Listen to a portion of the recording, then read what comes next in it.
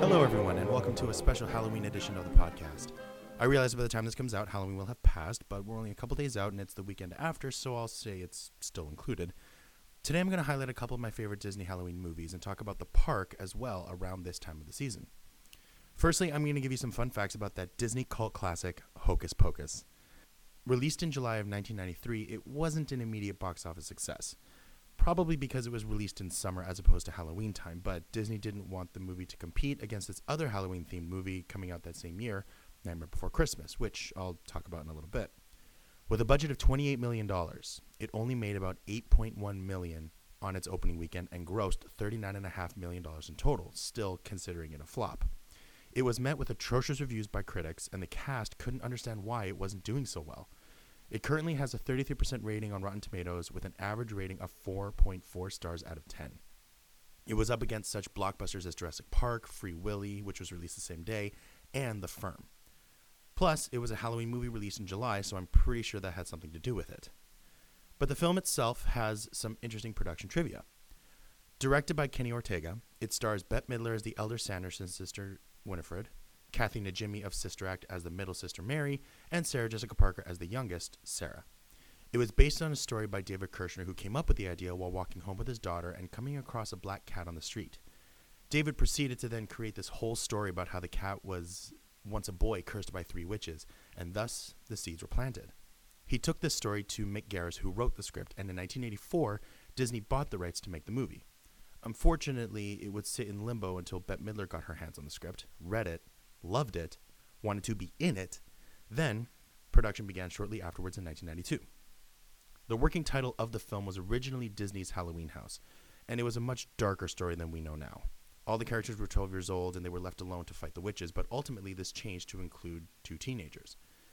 Garris and Kirshner actually pitched the story to Steven Spielberg so he could direct it, but Spielberg saw Disney as a direct competitor to his company Amblin Entertainment and refused to work with his quote-unquote rival. The role of Max, the teen brother, was originally offered to Leonardo DiCaprio, but declined the offer in favor of What's Eating Gilbert Grape, which was ultimately a better career move for him anyway. The cast have all said that it was one of the most fun experiences they had ever had filming a movie. Kenny did an amazing job of keeping the tone light and fun during the long filming days.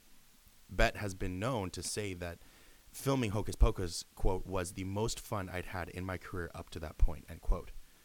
The talks of a sequel coming to Disney Plus have been very loud as of late, and luckily all 3 of the original Sanderson sisters have said that they're on board, so that's at least something to look forward to. Hocus Pocus has since gone on to achieve monumental cult success due to repeat showings on television such as ABC's 13 Days of Halloween. It's now become a staple in the Halloween-themed marathons. Bette Midler has reprised her role as Winifred Sanderson multiple times during her concert tours and during special screenings of the film in Hollywood, performing the famous number I Put a Spell on You. In 2015, Magic Kingdom in Disney World premiered a new Halloween show called Hocus Pocus Villain Spelltacular as part of Mickey's Not-So-Scary Halloween Party. It has the Sanderson sisters use magic to summon villains in an attempt to throw a villainous Halloween party. The whole show is available on YouTube, and I highly recommend watching it. It's very fun and well worth the watch.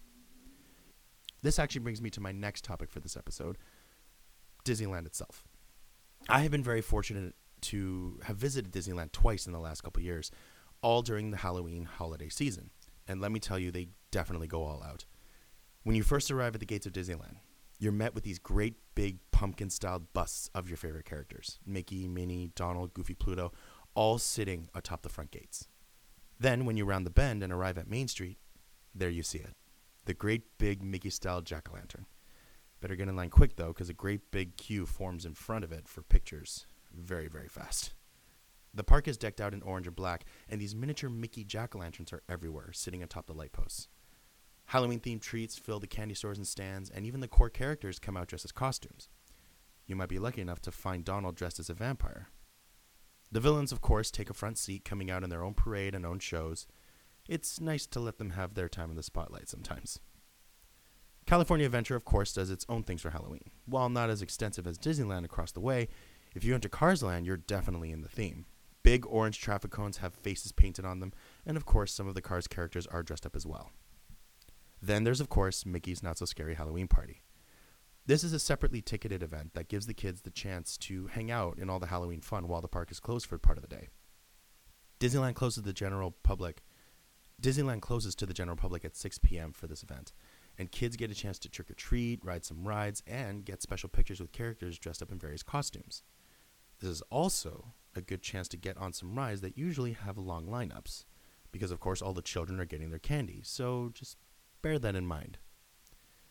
It's such a fun time at Disney to see the parks done in a theme that isn't year-round. It's nice to get a chance to see some things that are only exclusive to this time of year. For example, you get to meet Jack and Sally on their annual visit to Disneyland from Halloween Town. In Orleans Square, just next to the Blue Bayou restaurant entrance, there's a little alcove where you get to meet the two scary lovebirds for a chat and a photo. This isn't the only thing that gets taken over by the citizens of Halloween Town in Disneyland, though. The Haunted Mansion gets an exclusive holiday makeover during this time of year. When you ride the ride, not only are you met with the normal haunts of the mansion, but you come across a lot of your favorite nightmare characters as well, joining in the fun. I'm sure the 999 haunts that live in the mansion are more than happy to share their space for a couple months during this spooky time of year. This actually brings me to my final topic of the episode, and that is highlighting one of my favorite Disney movies ever, Tim Burton's The Nightmare Before Christmas. Even though it's titled Tim Burton's The Nightmare Before Christmas, it isn't actually directed by Tim Burton. It's actually directed by Henry Selick. Tim just produced the film. While Tim was an animator at Disney, he came up with the story of Jack stealing Christmas and had always wanted to make it into either a short film or even a television special. Finally, in 1990, he made a deal with Walt Disney Studios, and in the following year, production began on his project. The film is entirely done in stop motion and contains quite the cast and crew behind it.